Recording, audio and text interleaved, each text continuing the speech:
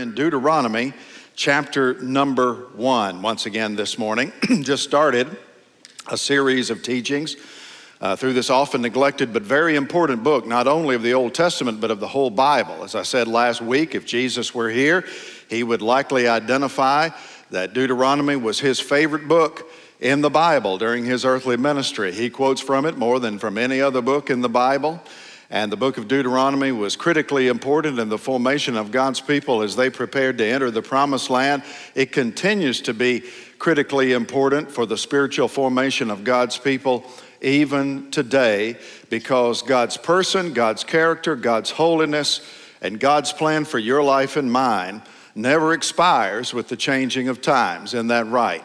And so we need to know this incredible message, what we are calling the gospel, the good news, according to Moses. If you don't know where Deuteronomy is, it's the fifth book in the Bible: Genesis, Exodus, Leviticus, Numbers, and Deuteronomy. Today we're going to spend a few minutes talking about the importance of spiritual growth in the lives of God's people.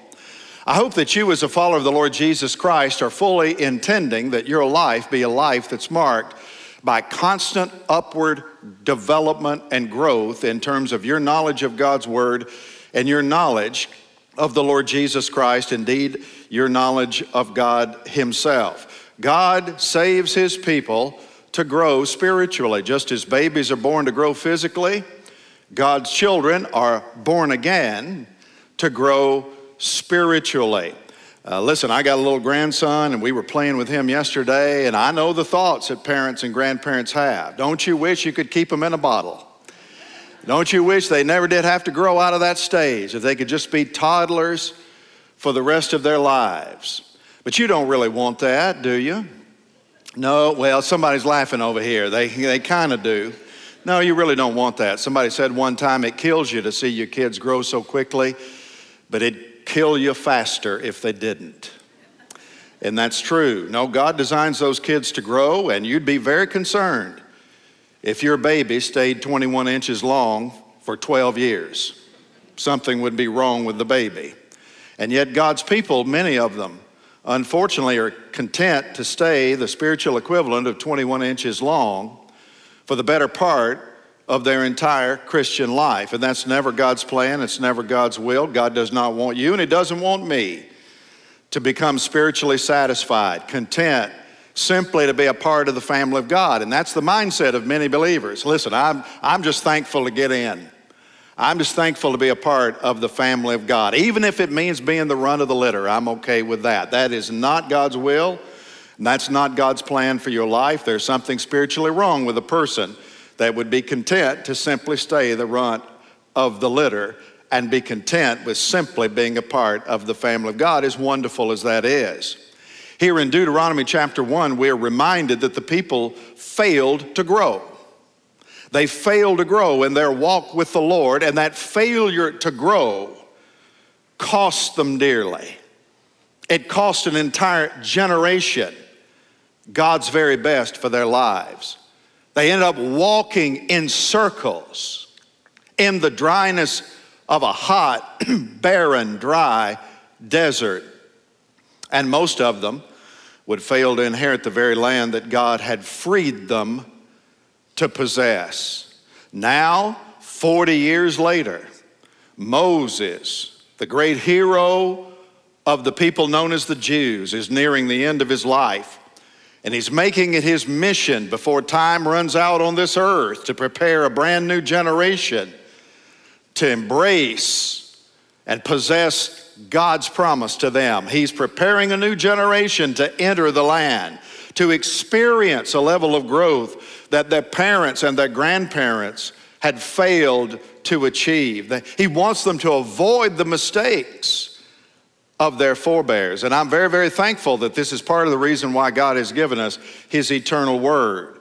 Lots of God's people have made mistakes, and many of those stories are recorded in the Bible, and that's part of the reason that they're there, so that you and I don't repeat the same mistakes our spiritual ancestors made with their lives.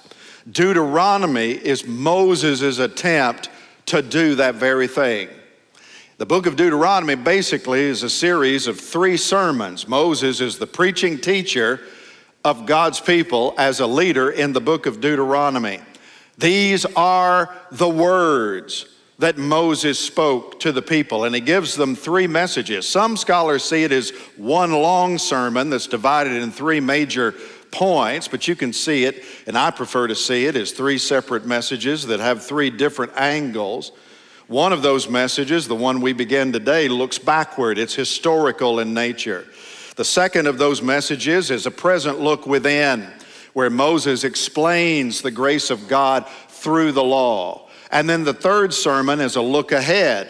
It's a look into what the people can anticipate once they enter in to the promised land. And so there's a sermon that focuses on the past, there's a sermon that focuses on the present, and then there's one that encourages the people to trust God and His marvelous grace for a very bright and significant future. Deuteronomy chapter 1, 2, 3, and 4 represent this first sermon, this look backward. And we're going to take a look at the introduction to that address today, and I think it's going to be obvious as we do that Moses is looking back over his shoulder in order to prepare the people for a future growth that must take place if they are to indeed experience the incredible blessing that God has for them. And so let's look at these words of Moses once again. Deuteronomy chapter 1, beginning in verse 6. Let's stand together as we honor the reading of God's word. Those of you that are able this morning. This is, like most of Deuteronomy, somewhat of a lengthy narrative, and so follow me along as I jump around just a little bit for the sake of time. The Lord our God said to us in Horeb, "You have stayed long enough at this mountain.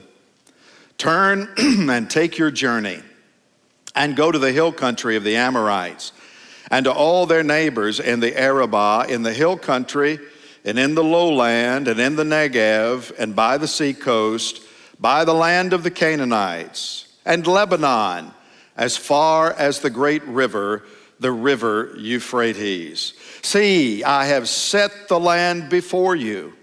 Go in and take possession of the land that the Lord swore to your fathers, to Abraham, to Isaac, and to Jacob, and give to them and to their offspring after them. At that time I said to you, I am not able to bear you by myself. The Lord your God has multiplied you, and behold, you are today as numerous as the stars of heaven. May the Lord, the God of your fathers, make you 1,000 times as many as you are, and bless you as He has promised you. But how can I bear by myself the weight and burden of you and your strife? Choose for your tribes wise, understanding, and experienced men, and I will appoint them as your heads. And you answered me, the thing you have spoken is good for us to do. So I took the heads of your tribes, wise and experienced men, and set them as heads over you." And then notice verse 18, "And I commanded you at that time all the things that you should do." This is God's living word, and all God's people said, amen. And now, Father, we ask that you take these words and do something spiritual and supernatural with them, that they may be more than simply words written and read off of a page, but that instead, eternal as they are, meaningful as they are, that you would take them and implant them deep within our minds and hearts, that we may have understanding, and that it may inspire us to say yes to God, that we may become all that you intend for us to be. Through Christ our risen Savior we pray, and all God's people said, amen. Thank you, church family. You may be seated. Did you see the past tense there? Did you see Moses taking a look back and reminding the people what God had said and what God had told them and what God had instructed them to do? Then, as well as now, God's people are called to move past the mediocre. Amen. To never be willing to settle for second best in their life with God. We're called to grow. Or to use language as we kind of employ it here at Hillcrest, our mission at Hillcrest is to help people in what? in becoming like Christ. That's right. To grow and to never remain static, to never remain the same. Preparing for that kind of growth requires three very important things of God's people that I think you find reflected here in Deuteronomy chapter 1. The first thing you need as you prepare to grow is a willingness to leave the familiar. A willingness to leave the familiar. That's a very challenging thing for most of us. You probably noticed that Moses begins this sermon by taking people back in time nearly 40 years. When he says you remember what God had said, he's going back about 4 decades, back to Horeb, back to the mountain that we more commonly know as Sinai. It was there at Sinai, there at Horeb, that the people camped at the base of the mountain. They'd been journeying through the desert to get there.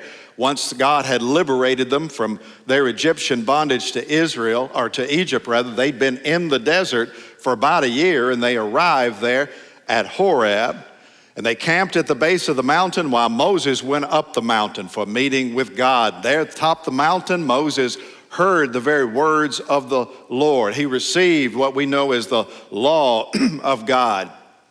And it was a really glorious time for Israel as a people, a time where God clearly appeared on that mountain in fire and in smoke. It was there at the base of that mountain that God declared to them what he had originally declared to Moses. The Bible says, or to Abraham rather, the Bible says that it was there that God had borne them on eagle's wings and brought them to himself. It was there at the base of the mountain where God declared that you are my treasured people among all peoples, and I will make you to become a kingdom of priests and a holy nation. That's what God declared to them as a people.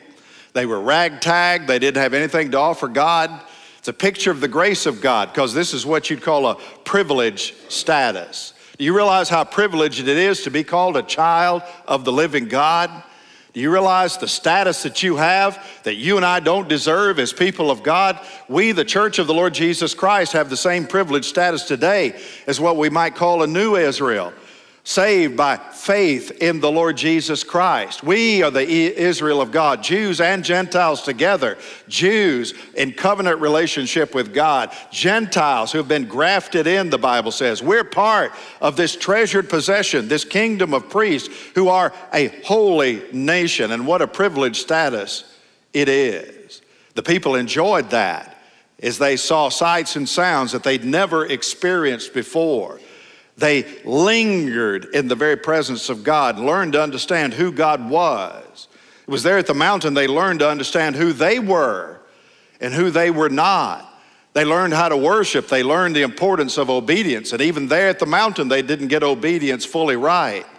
And God punished many of them for it. But God wanted them to understand you're a special people and you need to live like it, because through you, I want all people of the world to be blessed. That was a wonderful time for them. They lingered there. This took up about the first 2 years of their lives. But the time came where God finally said, what? Enough. It's time to move on. Look at verse 6. The Lord our God said to us in Horeb, you have stayed long enough at this mountain. Turn and take your journey and go. Now let's just be honest. A command like that isn't always easy to obey. And the reason it's not easy is that when God says go, he's telling us to leave a mountain, which is always a symbol for like a really good place. Isn't that right? And so it's never an easy thing when God calls you to move on from a place that you actually like. From a place that's become what? Comfortable. You know, sometimes God calls us to stay when life is really hard in that place. But then there are other times where God will call you to go when conditions are really good in a given place. And here at this mountain, here at the base of Sinai, conditions were like really good for Israel. Times were peaceful. They had freedom from their enemies. Their physical needs were being provided in miraculous ways. They were being spiritually fed. I mean, what more could you want, right? And I'm sure that if they had taken a vote, let's call a church meeting. Let's call us into business session. Let's take a vote. I'm pretty sure the majority probably would have voted to stay. Let's just put down roots right here. We've traveled long enough. It's hard traveling. Many college students are like that. You know, when they go to college, they get to a point where it's so good and it's so comfortable and the grounds are so pretty and the buildings are so great, nobody ever wants to leave, right? I remember walking the grounds of Oxford University in England with my daughter just a few years ago, and at one point I remember being so enchanted by that place. I leaned over to her and I said, you know, it's probably a good thing I never came here to study, because if I had I probably would have never wanted to have left. Sometimes the only way to grow is to go. Sometimes the only way to grow is to leave the familiar, to forsake the comfortable. Remember, when God determined to establish Israel as a people holy unto himself, he began by calling just one man. Who was that? Abraham. That's right. He called one man, and what was the first thing God commanded Abraham to do? Leave. Go. Leave the familiar territory that you're in and go where? I'll tell you when you get there. That's what God told him. We'll just deal with that one day at a time. All I need for you to do is trust me each day to lead you where I'm taking you. But the call is to go. Genesis 12 in verse 1. Now the Lord said to Abram, go from your country and your kindred and your father's house to the land that I will show you, and I will make of you a great nation, and I will bless you and make your name great so that you will be a blessing. So Abram, what? Went as the Lord had told him. You know what's always amazed me about that is the quickness of Abram's obedience. Abram didn't even know God when God showed up and called him. Abraham was a pagan moon worshiper, for crying out loud. And his willingness to leave his home, his people, his culture, all of the things that were dear, all of the things that were comforts to him, solely on the basis of God's call to go to unfamiliar territory, is an amazing response. Most of us don't have those kinds of spiritual instincts by nature. Judy and I have made 3 major moves in our lives, 3 different states. And every time we made them, we were in a good place when we left. We were looking to leave, didn't want to leave, didn't have to leave, and loved where we lived at the time. And you know, my tendency as I look back, we moved from Tennessee to Texas, and we moved then from Texas to Missouri, and then we moved from Missouri to Florida. And in every single one of those, my tendency in those times, even though I'd heard God's voice, we'd felt God calling to something else, my first response was to linger, to procrastinate, to apply some kind of a litmus test, to delay, to make excuses, to actually look people in the eye and say, you know what, I feel God's doing something, I'm just waiting for a clear call. And God looked back at me and said, a clear call? You don't need a clear call. You've already gotten a clear call. What you need is a kick in the pants is what you need. Are you willing to leave the familiar when God calls? I'm not just talking about a geographical place. You may have to leave one place at Hillcrest to go to another place at Hillcrest. It can be a difference not only in geographic territory. You may be called to leave a comfortable ministry. You may be called to leave a comfortable position. You may be called to leave a comfortable job, whatever the case may be. Growth often requires a turning away from the familiar in order to do the second thing that growth requires, which is a desire to possess the unimaginable. Growth requires both a willingness to leave and a desire to move forward for something better, even though you may not even be able to explain exactly what that is at the time. God calls us to do great things, often unimaginable things, and that's what God was doing here with the life of the nation of Israel. He was calling them to go to a place that to them, I mean, this is a bunch of people that have been liberated from abject slavery to go to this incredible land that the Bible describes as flowing with what? Milk and honey. What a beautiful way to describe the land of abundance.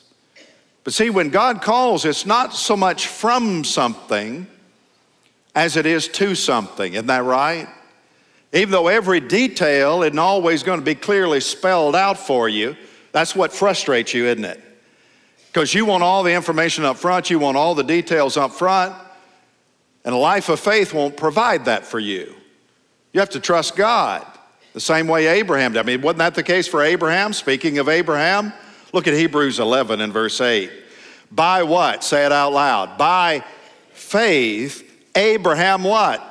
Obeyed when he was called. When he was called to go. When he was called to go out to a place that he was to receive as an inheritance.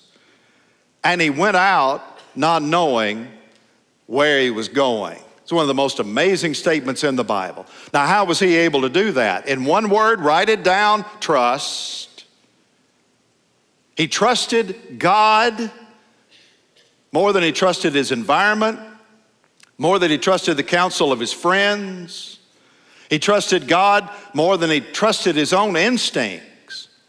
He trusted that God was going to take him to a better place. Verse 10 of Hebrews 11, for Abraham was looking forward, Abraham was looking forward to a city that has foundations, whose designer and builder is who?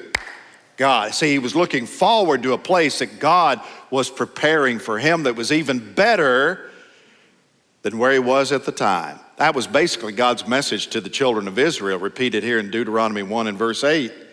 See, God says, I have set the land before you. Underscore that passage.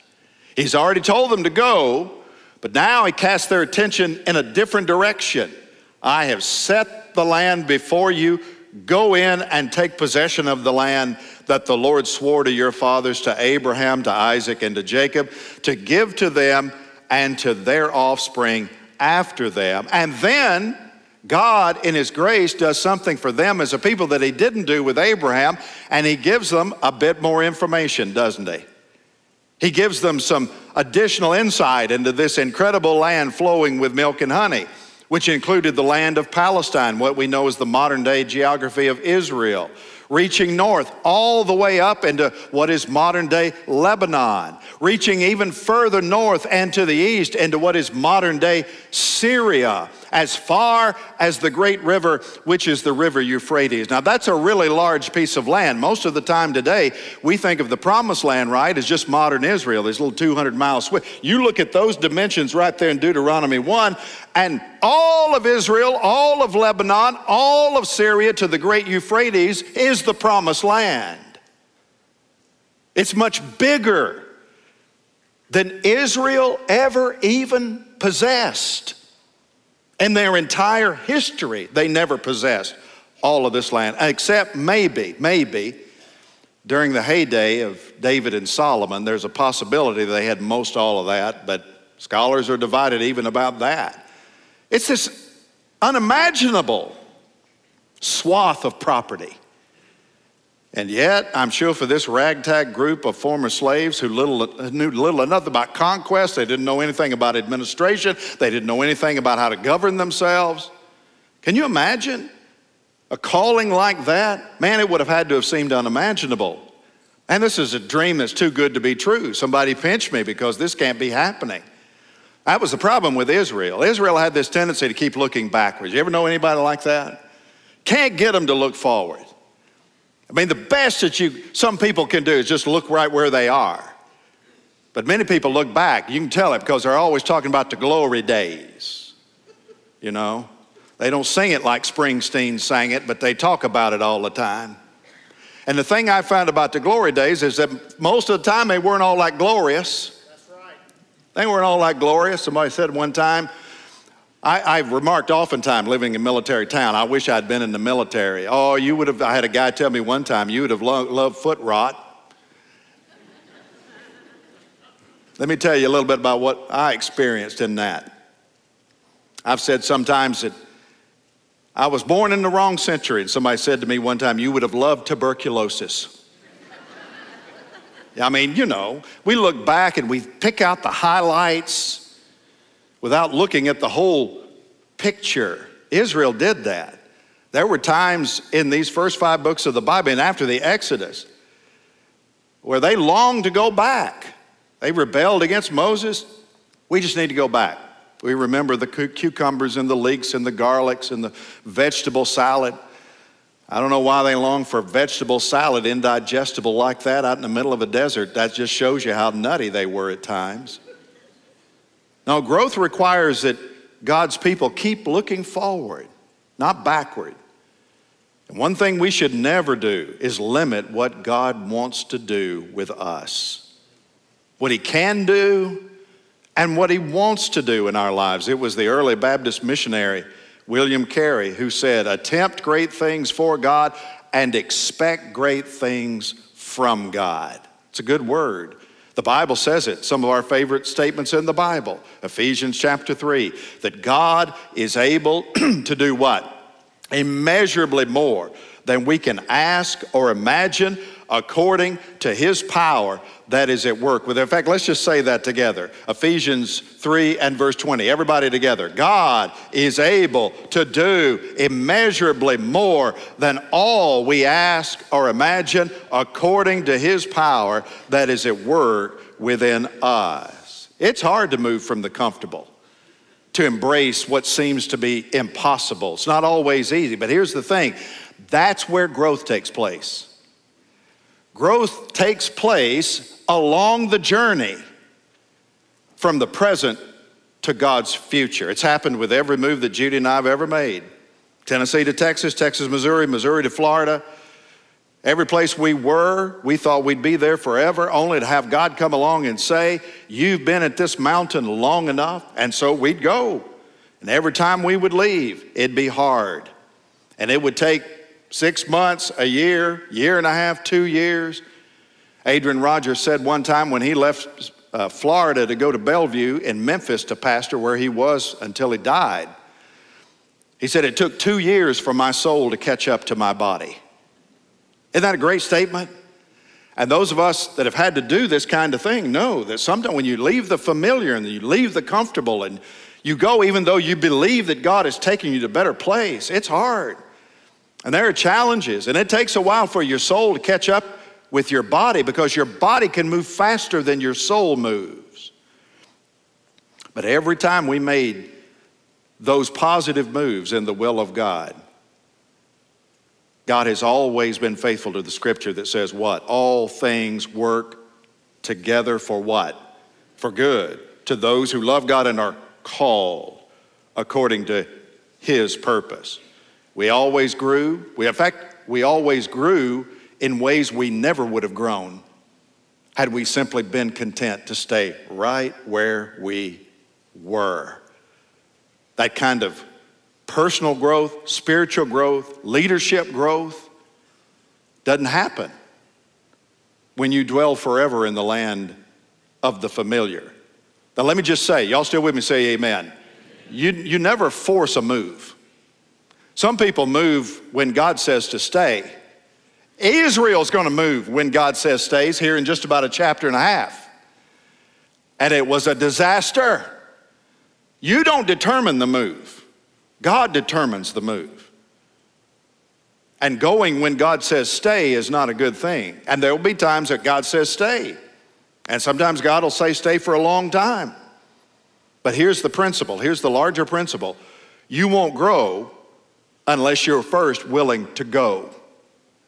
And you won't go unless you really desire to grow. Does that make sense?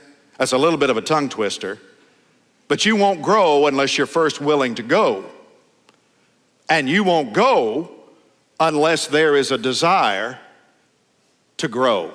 Because growth happens where there's a willingness to leave the familiar. Growth happens when there is a desire to possess the unimaginable.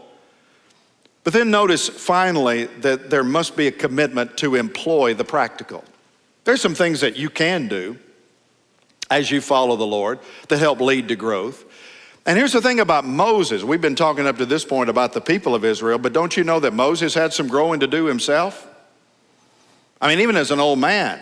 I mean, the people of Israel, they didn't even leave Egypt until Moses was what, 80 years old? And so God used the first 2/3 of Moses' life to prepare him for what was really going to be the hardest. And Moses still, even as an 80-year-old man, oh, there's a message right there, isn't it?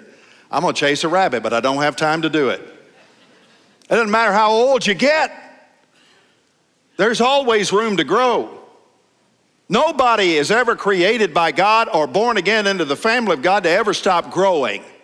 Nobody. I don't care if you're 60, 70, 80, 90, 100 years old. It does not matter. God calls us to a continual life of becoming, and that was Moses. And he knew he was not sufficient to the task. It was impossible.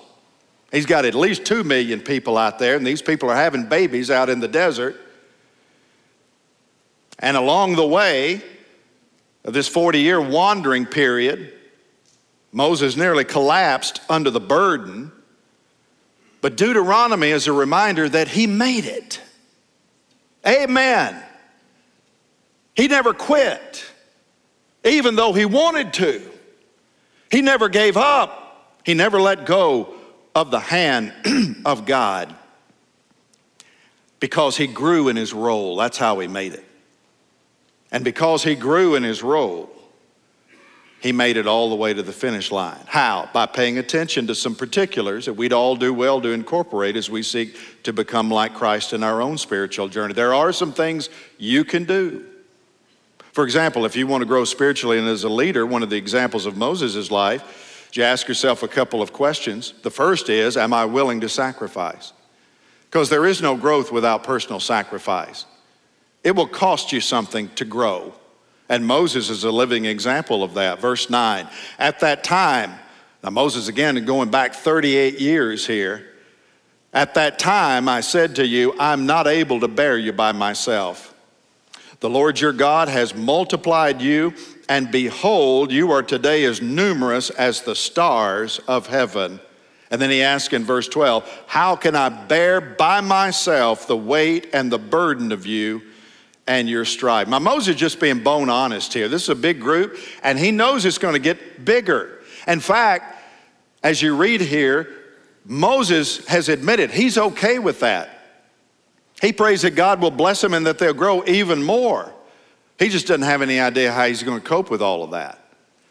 And this is what, at least in part anyway, made Moses such a great leader. He was inadequate, and he knew he was inadequate.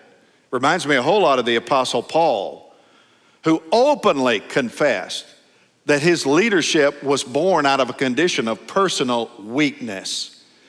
And Paul understood if he was to obey God's call to be this missionary preacher to the Gentiles, it would take him literally all over the Roman world.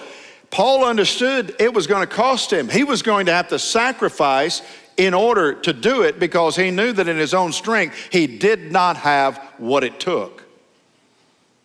But he was willing to follow God's hand even though he knew it was costly.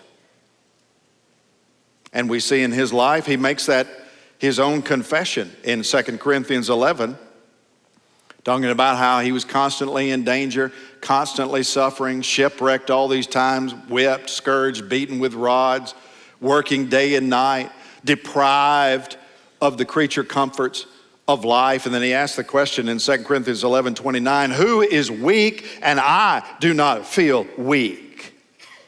I'm telling you, serving others is an important thing. Costly though it is, it's an important part of spiritual growth. If you're not serving the Lord in some way by serving other people, you're depriving yourself of one of the most important catalysts for growth in your life. Because we don't just grow when we sit and take in, we grow when we get up and go. And when we extend our hands and we move our feet and we do something that makes a difference in the lives of others in the name of Christ for the glory of Christ. That was Moses. That kind of service involves sacrifice. It'll require your time, or a sacrifice of your time. It'll require expenses. sometimes convenience. Moses was willing to give it. Paul was willing to give it. The question is, are you willing to give it so that you can grow and become, not just by what you believe, but by what you do? For by grace are you saved through faith? Yes, but then Ephesians 2:10, we are his workmanship, created in Christ Jesus for what? Good works that God prepared beforehand that we should walk in them. Moses was willing to serve. He was willing to sacrifice, even though he didn't have any idea how he would cope, because his confidence wasn't in himself. His confidence was in the very God who had called him. And that leads to a second question, namely, am I willing not only to sacrifice, am I willing to prioritize? Namely, am I willing to prioritize what's good for what's best?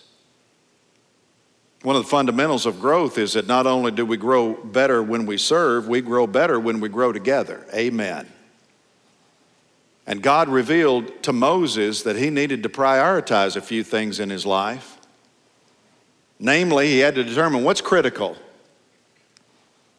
Where can I make the most impact spending the majority of my time? And then Moses had to decide to release to others to accomplish what wasn't critical.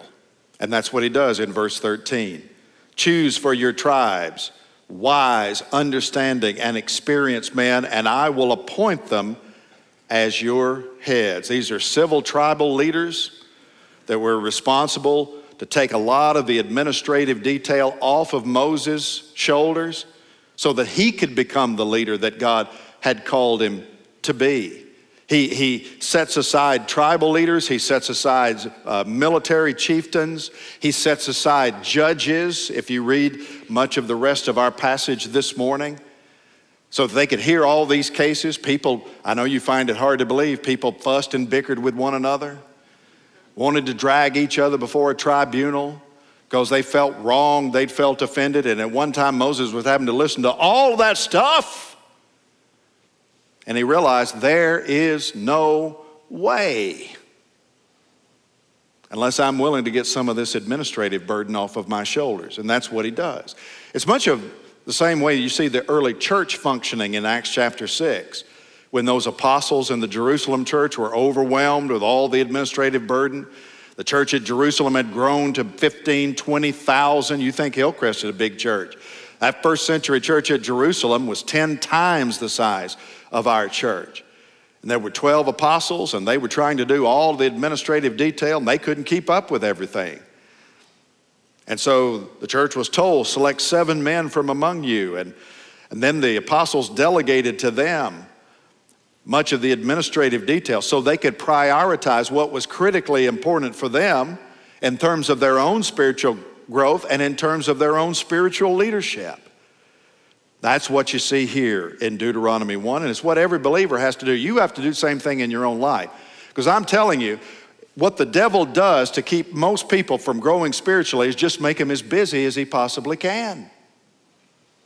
Everybody wants part of you. The school wants a part of you. The Little League wants a part of you. The community organization wants a part of you. The church wants a part of you. God wants all of you. But we find ourselves stretched and pulled so thin. We try to do everything because we don't want to offend anybody. But yet this is what we have to do. We have to pay attention. And we have to prioritize what's most important, what's best. And so the question remains, what do you need to change about your priorities?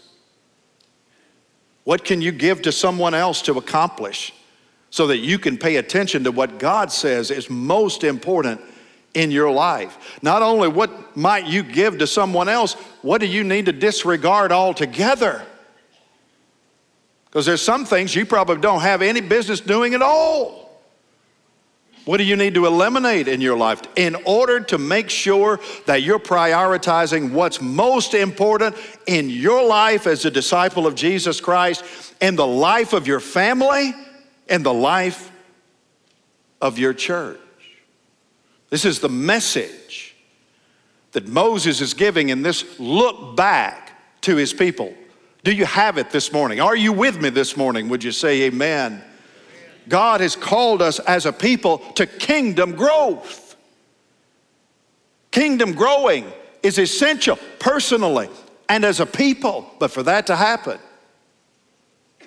you have to be willing to forsake the familiar when God says to. And you have to be willing to embrace the unimaginable and possess it when God calls. And you do that by means of employing the spiritually practical, where you learn to say yes to what's best and remove the rest when it holds you back. You have stayed at this mountain long enough. God says, turn, take your journey, and go. The question is, will you do it? This is God's word, and all God's people said, amen.